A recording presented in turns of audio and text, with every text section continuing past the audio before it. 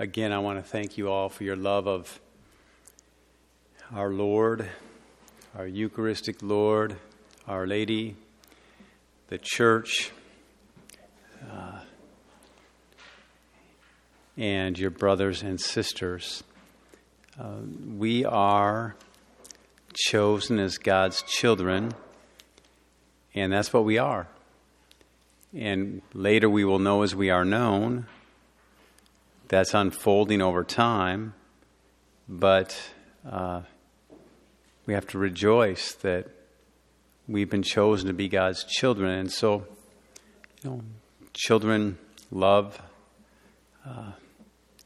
their parents. We're taught to honor our father and mother, and we have the best Father in heaven and the great Mother of God, Mary, given to us. I started off with those prayers for the Holy Father's intentions. The Holy Father needs prayer. He's carrying the weight of the cosmos. But the teaching on indulgences is something that many people lose sight of, and I want to address that because it's very important. You can possibly gain a plenary indulgence every day and give it to Mary to be applied. I just give it to her to be applied as she desires. She knows who needs it. Early on, I used to name the names and go through a whole list, and who knows, maybe those people were already in heaven as saints. I just give it to Mary. That's part of my consecration to Mary anyway. According to St. Louis Marie de Montfort, she has right to dispose of everything as she sees fit. But there's 5 conditions for a plenary indulgence. First, there's the indulgenced act. Okay? And the Sacred Penitentiary in Rome declares what's an indulgenced act, but there's 4 acts that can gain plenary indulgences every day. One is praying a rosary in the church, or if you can't get to the church, you're sick, then you pray at home with the intention to be at church. But praying 5 decades of the rosary in church. We did that this morning. Or the way of the cross. The way of the cross. That's an indulgenced act. And really draws you deeply into the passion of Christ, which is the path of our, union with Christ and union with the Father and the reception of the Holy Spirit. Third indulgenced act is a holy half hour. Okay, that's what the minimum is, but we call it a holy hour. Hopefully it's an hour, but a half hour is required. Okay? And many of you do that every day. Or fourth, a half hour of spiritual meditation or spiritual reading. So there's the indulgenced act for a plenary indulgence. And then there's other times where certain things will be granted in special years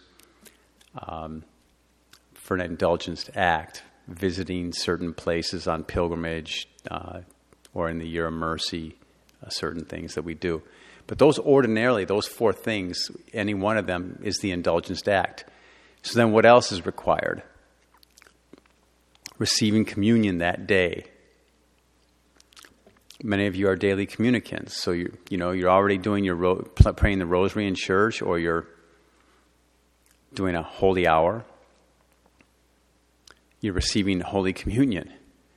It's already, there you go. And so then what you need to do is go to confession 8 days before or 8 days after is the way it used to be. But Cardinal Burke, when he became the head of the Roman Rota, expanded it to 20 days before or 20 days after. So that basically means if you go to confession once a month, you're covered. I go still by, I don't know, maybe it's the lawyer in me. I still go by the 8 days before, 8 days after. Because basically if you go to confession once every 2 weeks, that covers it if you do the math. 8 days before, 8 days after. And I want to go to confession by every 2 weeks anyway. So, and I'm going to confession not just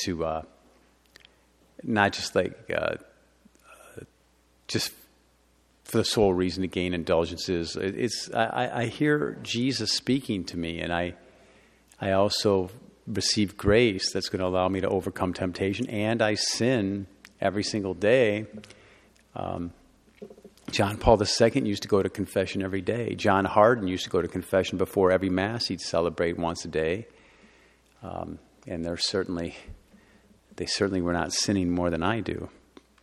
But we don't want to make up sins and become scrupulous. It's just, once every 2 weeks is a good practice.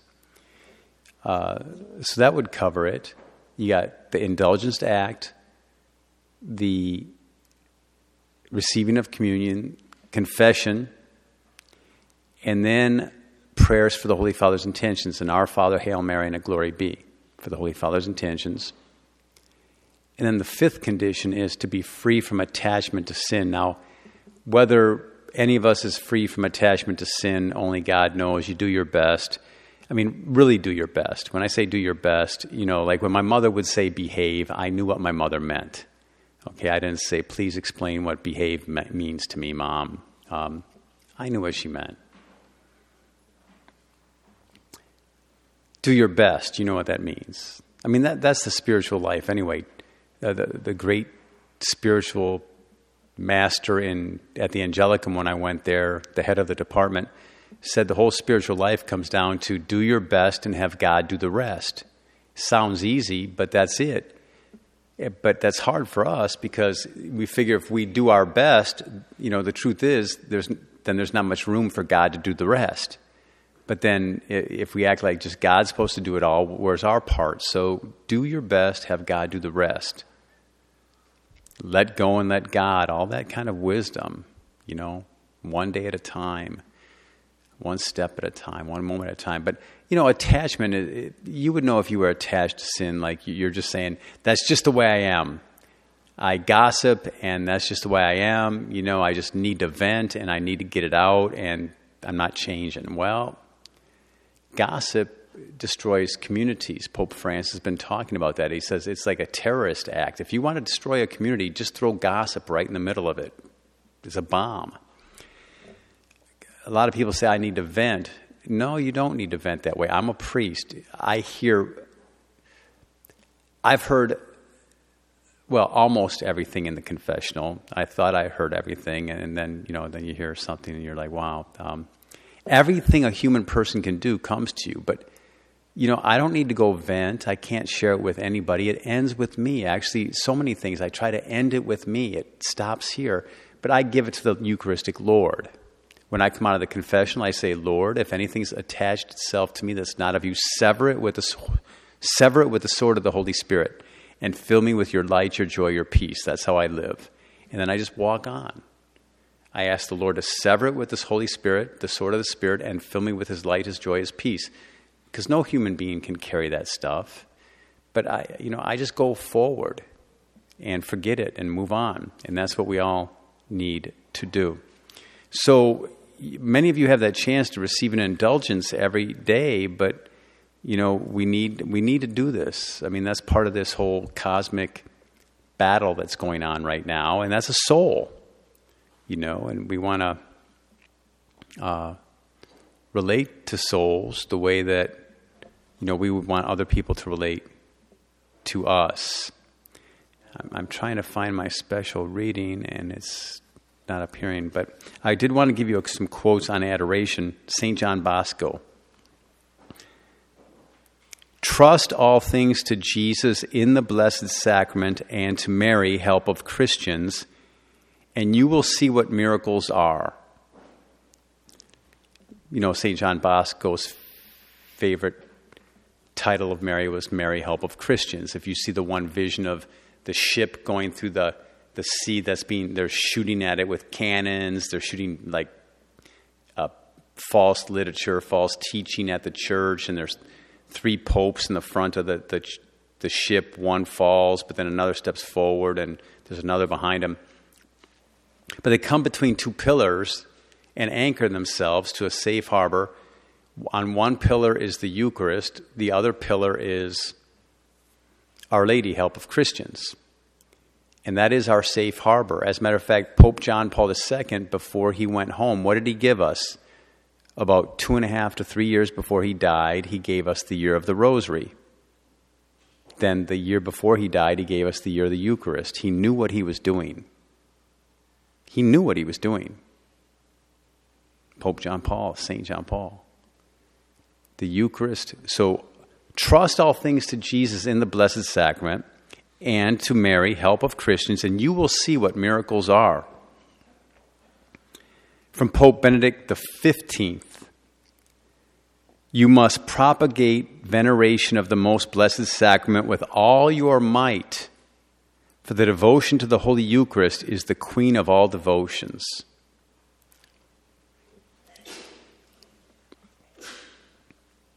Mother Teresa, Calcutta. The time you spend with Jesus in the Blessed Sacrament is the best time that you will spend on earth.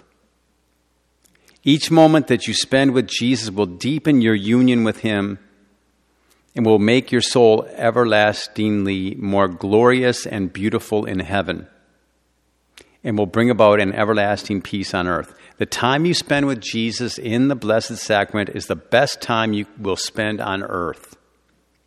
Each moment that you spend with Jesus will deepen your union with Him and make your soul everlastingly more glorious and beautiful in heaven, and will bring about an everlasting peace on earth. That's true. The missionaries at Charity, the MC, shared with me, there was a situation, I think it was it might have been Bangladesh, might have been India, might have been somewhere else, but there was a terrible plague or some kind of natural disaster where there were hundreds of thousands of people who died. I mean, dead bodies needed to be buried or burned. And all these religious communities went to the site, and they were working day and night. But at 5 o'clock every day, Mother Teresa had her sisters leave to go pray, and, they started off their day with a holy hour, and they would go and do a holy hour. And they were getting criticized. There's all this work to do. But Mother insisted that they continue to go pray before the Lord in the Blessed Sacrament. About 3 weeks into the work, a month into the work, they were finding that, sad to say, I think one priest left and married a sister, thinking that would bring him happiness. Others were leaving the work. Others were just getting destroyed through the work. And so the bishop came to them and said, "Mother, what are you doing?" And the bishop insisted that everybody stop and go pray the holy hour. We are not machines. We must relate to God. This is God. I know you know this. You edify me so much. You really do, all of you, so much. I don't even know my sister's name in the green jacket here, but I just smile. I mean, like, wow. I mean, what a beautiful, holy lady. Really, she's here because she loves God. So that was good that, to keep her humble, God just let her not hear that. But I was walking, I'm here, we're all in silence, but I'm just like, I was like, wow. It humbles the priest. I mean, honestly, you loving, humble people humble me. It's hard to be the one who's speaking in front of so many humble people. I mean, you're like, Lord, I wish I was that humble. Lord, I wish I was like that. I mean, really. But thank you. But let's not lose sight of the source, the Lord, the source, the center, the summit of our life. And if we think that we can just keep pushing on, I don't care what apostolate you have. I've had so many grand titles. The funny thing is, nobody even knows that my community exists. So I've had all these grand titles in my religious community, the community that nobody knows exists. And so, you can start to think you're so great, I'm rector, I'm whatever this, I'm that, the other thing. Hey, nobody even knows my community exists. I mean, and bottom line is when you get a title, it just means you get more work. So, I can't just keep pushing that. The most important thing is my interior life. God has shown me this. The greatest gift Jesus Christ has given us is His own interior life. I hope you never forget that. That is the number one gift He has given us. His interior life. because that's his communion with the Father and the Holy Spirit. That's our life. That's our goal. That's our source. That's our goal. That's everything. The interior life. Yes, we do things exteriorly that flow from the interior life. The soul of the apostolate, though, is the interior life. There's a great book by John Baptist Chautard or someone like that, that is a classic in the church. There are certain books that are the classic, but the soul of the interior life, the soul of the apostolate is the interior life. And so we're going to go make love visible. That's the point of this whole retreat. But remember, you need to be plugged into the love.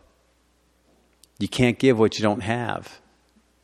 But remember, you can't keep what you don't give away. You can't keep what you don't give away. Give and give and give. That's what the Eucharistic Lord teaches us. He's always giving himself, and he gives all of himself. When you come for communion, the Lord doesn't tell me, oh, this one only gets a little piece of me because, they only deserve a small piece, and oh, this one can have, and don't give that one, No, the Lord just gives and gives and gives, and it's amazing how all around the world he's giving himself today. How many souls has he given himself to today around the world in Holy Communion? He gives all of himself. St. Alphonsus Liguori, here's a quote.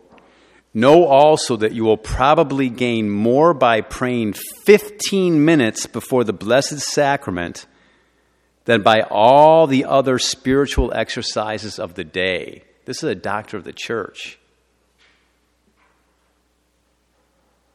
True, our Lord hears our prayers anywhere, for he has made the promise, ask and you shall receive.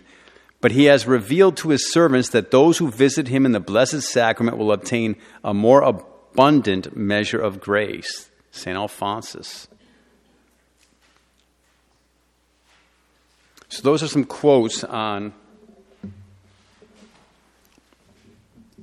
Eucharistic adoration. I'm trying to find, I almost would have bet my life on it, but I never really bet my life. On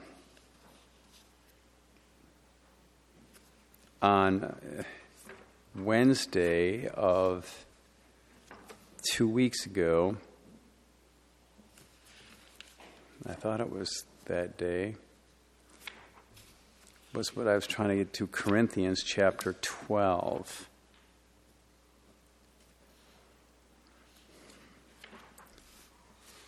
Okay.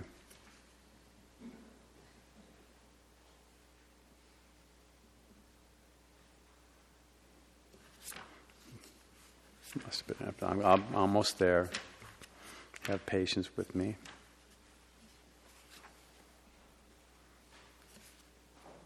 Okay. Wednesday. So I would have saved my life, but it was maybe not. It was 2 weeks ago, because it was just before I left Belize. Okay. First letter of St. Paul to the Corinthians, chapter 12, verse 13. So we talked about the Eucharistic Rosary this morning. Again, wherever you see love or you see charity or you see Jesus, the name Jesus, you can put in the Eucharist. But here is a reading that I urge you to examine yourself against regularly, not every day, but, a couple times a year. First letter of St. Paul to the Corinthians, chapter 12, verse 31 through 13, chapter 13. Brothers and sisters, strive eagerly for the greatest spiritual gifts. But I shall show you a still more excellent way. If I speak in human and angelic tongues, but do not have love, I am a resounding gong or a clashing cymbal. And if I have the gift of prophecy and comprehend all mysteries and all knowledge, if I have all faith so as to move mountains, but do not have love, I am nothing. If I give away everything I own, and if I hand over my body so that I may boast, but do not have love, I gain nothing. Love is patient. Love is kind. It is not jealous. Love is not pompous. It is not inflated. It is not rude. It does not seek its own interests. It is not quick-tempered. It does not brood over injury. It does not rejoice over wrongdoing, but rejoices with the truth. It bears all things, believes all things, hopes all things, endures all things. Love never fails. I'll stop right there.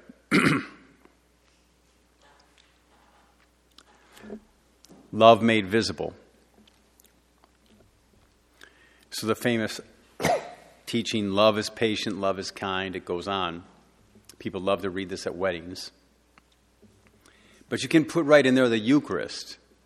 Okay, I mean, there could be an hour teaching just on how the Eucharist is patient.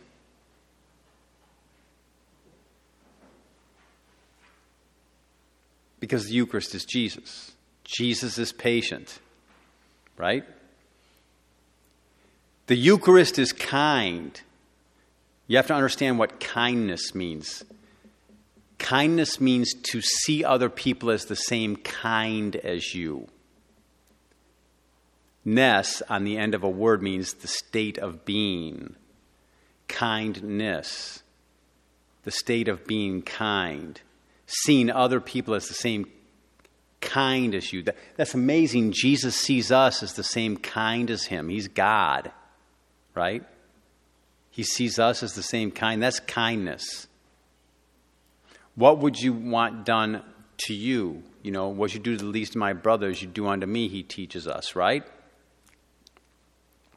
You know, that's a great teaching. I want to share it while it's on my heart. We have 10 fingers, God in his beautiful design. Here's, you know, and I like to hold the hand of Jesus and the hand of Mary and go through life. With the cross in one hand and the rosary in the other, that's what St. Louis Marie de Montfort says will be the saints of the end times. That's what they're going to do. Live. And if you want to look at love, look at the crucifix 5 minutes a day. But on the one hand, I have 5 fingers, and I have the saying of Mary, one of the sayings of Mary. I remember giving a conference in, of all places, Salt Lake City, a Fatima conference with all these other speakers. And the speaker ahead of me said to all the people, I want you to close your eyes and see Our Lady coming to you. And then think about what she says to you. And I was the next speaker. And I said, I know what she said to you. They looked at me. I said, she said, do whatever he tells you. She always says the same thing. That's all the apparitions. You know, when she appears at Fatima or Lourdes, she's just saying, live the gospel. She says it in a way that we can understand. That's what a good mother does. But she keeps saying, do whatever he tells you. Do whatever he tells you. 5 fingers, right? And what does he tell us? You did it to me. And with your 10 fingers, you can pray the rosary and reach out to other people. I mean, God designed us so perfectly. It's all right there. When Jesus teaches the golden rule, do unto others what you want them to do unto you, you know, that's not just to be understood like, I don't want someone to shoot me, so I'm not going to shoot other people. That's good. Please don't shoot other people. But it is, you know, if you're hungry, what do you want someone to do for you? Give you food, right? Do unto others what you would want them to do unto you. If you were thirsty, you would want someone to give you drink. If you were a stranger, you'd want them to welcome you, right? If you're in prison, you want to be visited. If you're sick, you want to be visited, right? If you're naked, you want to be clothed. Do unto others as you want them to do unto you. Be kind.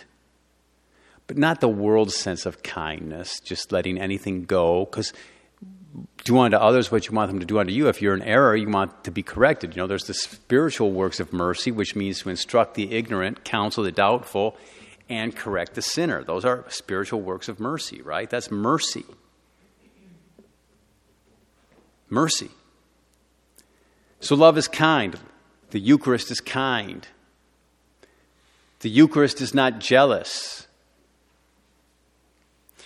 The Lord's not sitting there in the Eucharist and saying, how come I have to stay locked up in the tabernacle and you get to go outside and have a walk?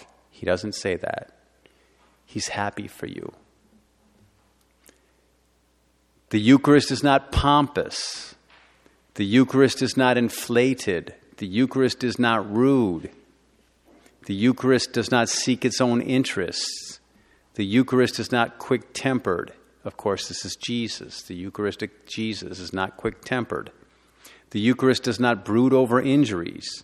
The Eucharist does not rejoice over wrongdoing. The Eucharist does not, it rejoices with the truth. He rejoices with the truth. The Eucharist bears all things, believes all things, hopes all things, endures all things. As I said, there could be an hour teaching on what each one of these really mean. But now I have to put my name in there, and I urge you to put your name in there, okay? Because you received the Eucharist, so you're supposed to become what you receive, right? So I'll just go right here. Zach is patient. Sometimes. Zach is kind.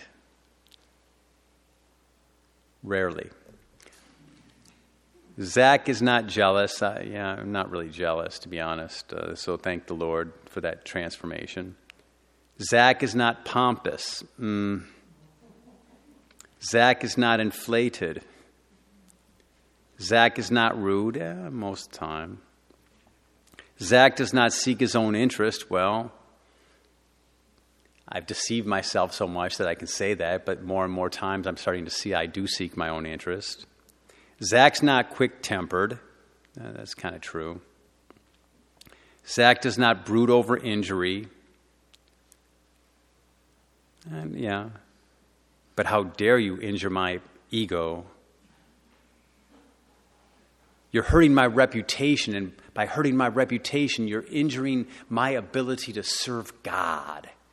What a job, wow. Isn't that kind of scary? Isn't that kind of scary, the way we put things, Really justifying it as God's will, and now you're interfering with God's will because you're bringing me back to my nothingness. Zach does not rejoice over wrongdoing. I don't. I rejoice with the truth. I bear all things, believe all things, getting there, hope all things. I'm a hopeful person. Endures all things, need to grow. So you put your name in there. Jesus is patient. Jesus is kind. The Eucharist is patient. The Eucharist is kind. Jesus gives us himself in the Eucharist so we can live the Word. We can live his life. That's the bottom line. In baptism, we said we want to live his life, but to grow in his life, you need to be nourished in his life, which is by the Word and the Eucharist. And we receive the Eucharist after we hear the Word because the Word challenges us. The Word is challenging. What I just went through is a great challenge if you really accept it and really reflect on it. You make your resolution for the day. I hope you all did that. But patience, it starts right out with the first thing. Love is patience. The word patience means to suffer. Patiore in Latin, to suffer. Love suffers. Anyone who's a mother or father knows that, and we're all called to be a mother or father, whether it's natural or spiritual. Love is going to suffer. But love is patient. How come it is that, when I love someone, I'm actually pretty patient with them, but boy, that one who just irritates me, and why do they irritate me? The smallest thing. They stir their coffee and they're hitting the cup. How dare them? Clang, clang. How could you possibly commit such an offense?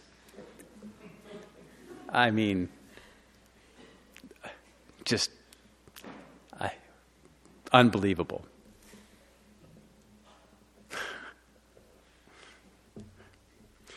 You coughed in the chapel while I was praying.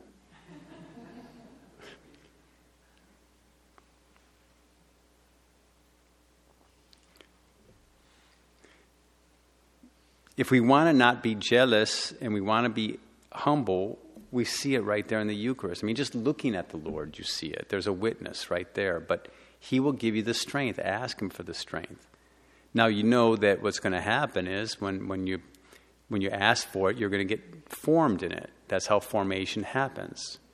God shows you where you can grow.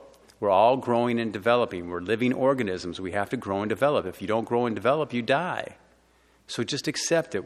If you read Jordan Allman on the spiritual theology, one of the best books on spiritual theology there is,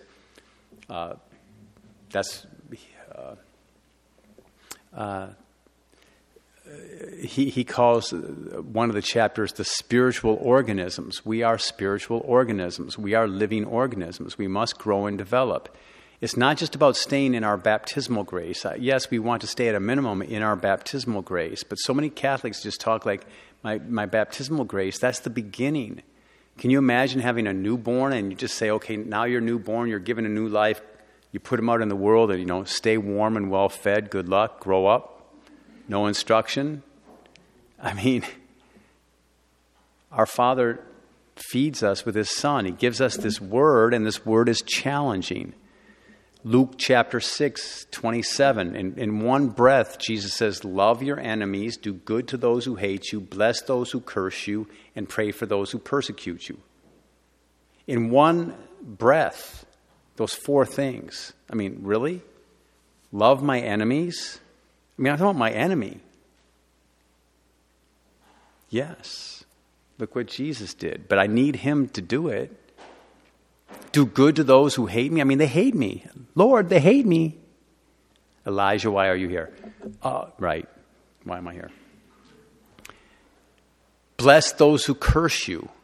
I mean, that's pretty mean when someone tries to curse you. The good thing about being baptized is no one can put a curse on us. We're covered with the precious blood of Jesus. Now you don't want to open yourself up to allow that through tarot cards or horoscopes or other occult activity. But, we're covered with the precious blood of Jesus, and that doesn't have power over us. Otherwise, I mean, don't you think, they'd be trying to put curses on every single priest on the planet? I'm walking along, and they're trying to do that. They have no power over me. But I'm supposed to turn to them and give them a blessing. They're doing a mean old thing, curse, curse, curse. And I'm just supposed to go, God bless you. I can do it. With Jesus, I can't do it on my own. And pray for those who persecute you. And I want you to understand this. God knows that you know that passage. When somebody persecutes you, you know what a persecution looks like, right? Let's not make ourselves just martyrs for every little thing. The person who stirs the coffee too loud, they're martyring me. No. But you will get persecuted because what happens is a lot of people don't know how to pray. So you have to have a translation language of love, God language. So when someone's persecuting, I'm hearing them say to me, I need prayer, I just don't know how to pray. That's what they're really saying. Don't get caught up in it. They're saying, I need prayer, I just don't know how to pray. And the good news is, the better you get at it, the more God will allow people to come and persecute you, because a lot of people need prayer. So that's what you do. And you just walk away. You pray for them. Okay? They need prayer.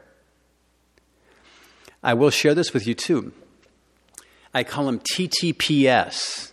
Okay, so many people love this. The trials, temptations, persecutions, and struggles. TTPS. You all know what those are, right? You know what they look like. What's the key when a TTP or S happens in your life? What's the key? The key is to look for the grace. The grace is always there, but the grace is small and the grace is invisible. But what it's like the wolves. The wolves surround you and they show their teeth and they're growling. Ah. But your good shepherd Jesus is right there going, I'm right here, I'm right here. I'm invisible, but I'm right here. We're supposed to be looking to Him. but we tend to look at the wolves too much. When a trial, temptation, or persecution or struggle comes to you, it's saying there's grace that's there. Look for the grace. The grace to do the exact thing that God wants you to grow in.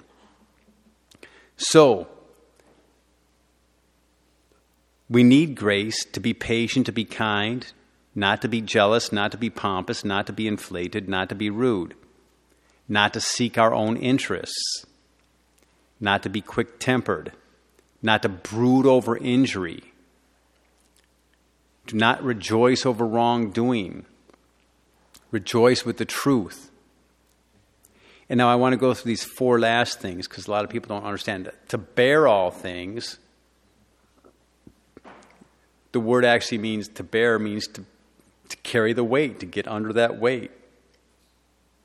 To help other people carry the weight they're under. Jesus got underneath all of us and lifts us up. He made himself the lowest, the last, the least, the lowest, to lift us up.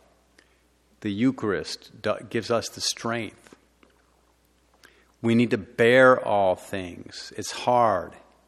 It's suffering. But if you love, you'll find the strength. Love is what conquers all. Love is the power of God. Love is God. To believe all things. What does that mean? To believe in the good intentions of people. I hope you just live your life that way, believing in the good intentions of people. Look for the good. St. John the 23rd had a great quote. He had so many great quotes, but one was, see everything, overlook much, change a little. See everything, overlook much, change a little. And the main one I got to change is me. I'm the one who has to change.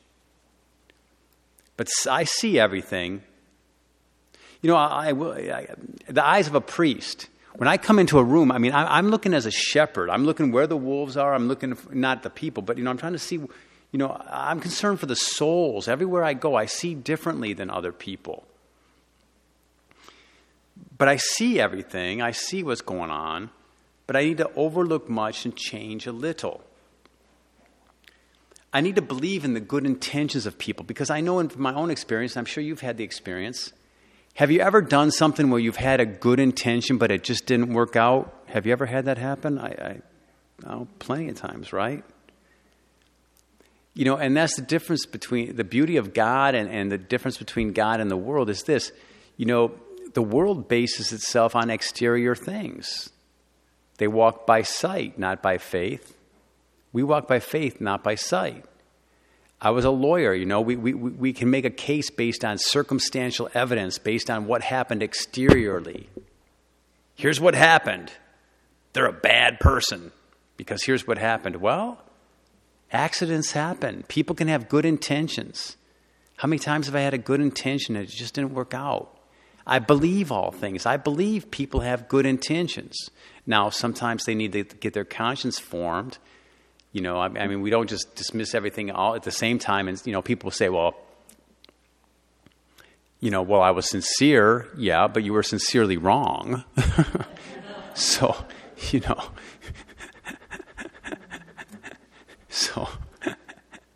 I'm not talking about sincerity in that way. I'm talking about, but to believe, look for the good intention in people. I believe all things. And I hope all things. I hope for the good of everyone. I really do. I hope for their good. That's love. One definition of love is to desire the highest and best good for the other. That means heaven, a relationship with God, to hope all things. Faith is the substance of things hoped for and the conviction of things unseen. That's from Scripture, a definition. Our faith is the substance of the things we hope for. But I hope for all, the good of all, and to endure all things. We must get the strength to endure, and we get that from the Eucharist.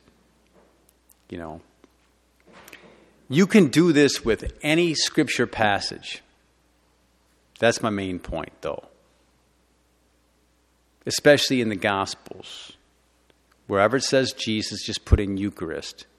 But then you need to put in you when you're doing your examination of conscience.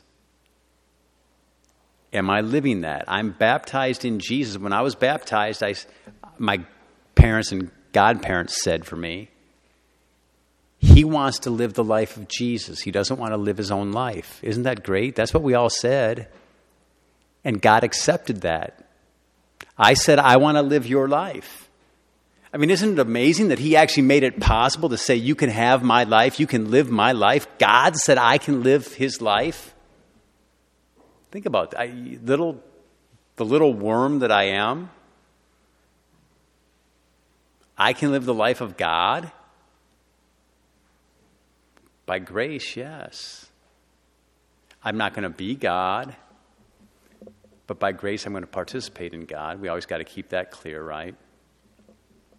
But we have to believe this word. Every day the word of God is where our life is. And especially on the Sundays. The Sunday is the lesson. A good teacher gives a lesson, and then they test you on the lesson through the rest of the week, right? They give you the lesson. It's not fair to test you till they give the lesson, but the liturgy gives the whole lesson for the whole week, what's going to happen in your life, and then the Lord tests you, or he proves you. I like the word prove instead of test. Like if you already know you're 24-karat gold and you go in the fire, it's called proving the quality of the gold, not testing the gold, but proving it. Proving that you're a child of God. Proving that you're a Eucharistic person. Proving that you believe this. Proving that you're living your baptism. Proving you're living the life of Jesus as Mary does. And so you want to know what those compass points are from Sunday to Sunday, because the Sunday is going to tell you what's going to happen in your life that week, and then the daily readings kind of tell you in that context what's going to happen. This whole week was about, becoming a servant, the last of all, the least of all, right? Jesus gave the second prophecy of his passion. And what was happening, the apostles were arguing about who's the greatest. I have to examine, do I do that? I actually smile when I even reflect on that, because let me share with you, I do love James and John so much. Okay, so the third prophecy of the Passion, okay, so in Mark you have the first prophecy up in Caesarea Philippi, and Peter makes his great profession of faith. Who do you say that I am? And, on this rock I'll build my church, and that's true. And it's, God the Father revealed that to Peter, and Peter makes this great profession. But then Jesus starts talking about his passion, and what does Peter say? Oh, no, you're not going that way. And Jesus says, get behind me, Satan, right? You're thinking as man does, not as God does, right? Second time in Mark, he predicts his passion. That was Sunday's gospel, the second prediction. And what were they arguing about? Who's the greatest? Third prediction, they're on the way to getting real close to Jerusalem. He makes the prediction of his passion, or tells them that's what's going to happen. And James and John get their mother Salome to come to Jesus and say, give my son seats at the right and the left. Now, they got formed. They became great saints. At this Last Supper, John puts his head on the heart of Jesus. They all lay down their lives for Jesus. I mean, they went through formation. We all need formation. I can relate to James and John. My middle name is John. My confirmation name is James. Honestly, it is. I love them. They're my heroes. They were sons of thunder, Boanerges, and I would be just like them. Should we call down thunder from heaven, Lord, and nuke them? They're opposing us. Didn't you hear about these people who are baptized in your name, but they're not part of our group? John says. So they went through formation. But when you really think about it, so they want the seat at the right and the left. Okay, let's think about this. Who's at the right hand of Jesus in heaven? Right. And who's at the left hand of Jesus in heaven? Well, or who's Jesus at the right hand of who? God the Father, right? So on the right of Jesus is Mary, and the left is God the Father. Are James and John basically saying, just step aside, you got our seats?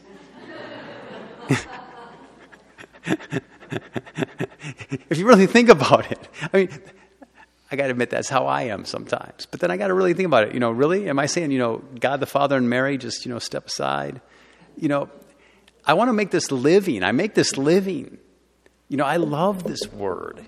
And it just keeps going deeper and deeper and deeper the more you enter into it. But it's your life. And really, you want to know, what's going to happen in tomorrow's gospel. By about Thursday already, the teacher starts to move us into where the formation is going to be for the next Sunday.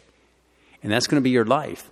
But you're given the word, but then you're given the Eucharist so you can live the word. Because we can't live the word on our own. Again, I made that point before, but I just want to reiterate it.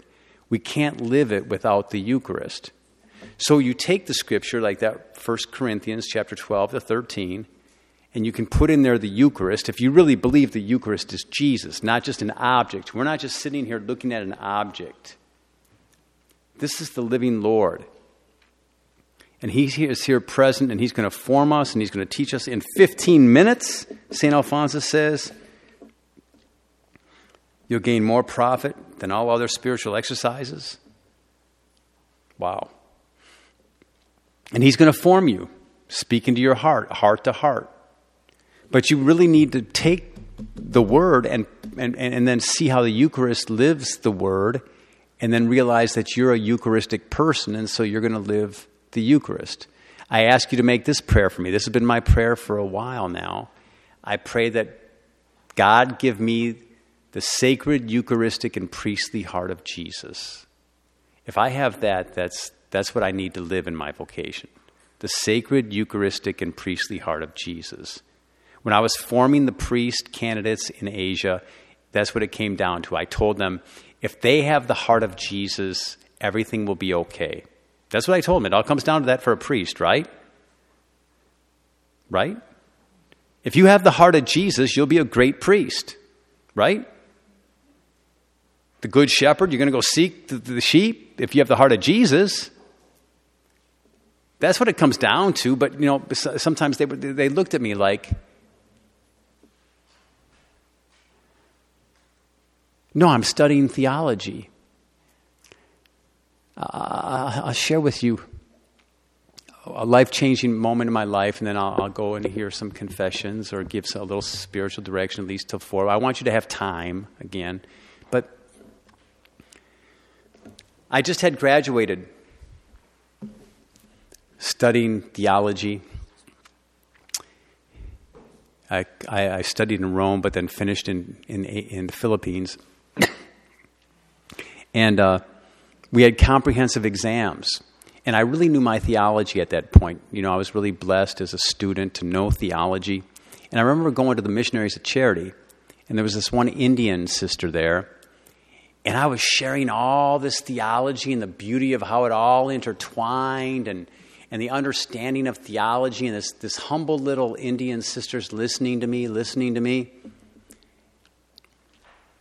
And when I finally ran out of wind, thank God, she looked at me, she said, "Brother, that's beautiful, but I'm going to pray you have faith." I just went, "Yes, sister, you pray I have faith. Amen. Pray that I have faith. Pray that I have the heart of Jesus. Pray that we're Eucharistic people. This world needs a lot of help. Can we do it? No. Can Jesus do it? Yes." That's it. So let's make love visible, but first relate to love that's visible. And examine the Word, pray the Rosary looking at the Eucharist, examine the Word in the light of the Eucharist, and draw your strength from the Eucharist, the source, the center of and summit of your life, so you can live this Word. That's why we're given the Eucharist.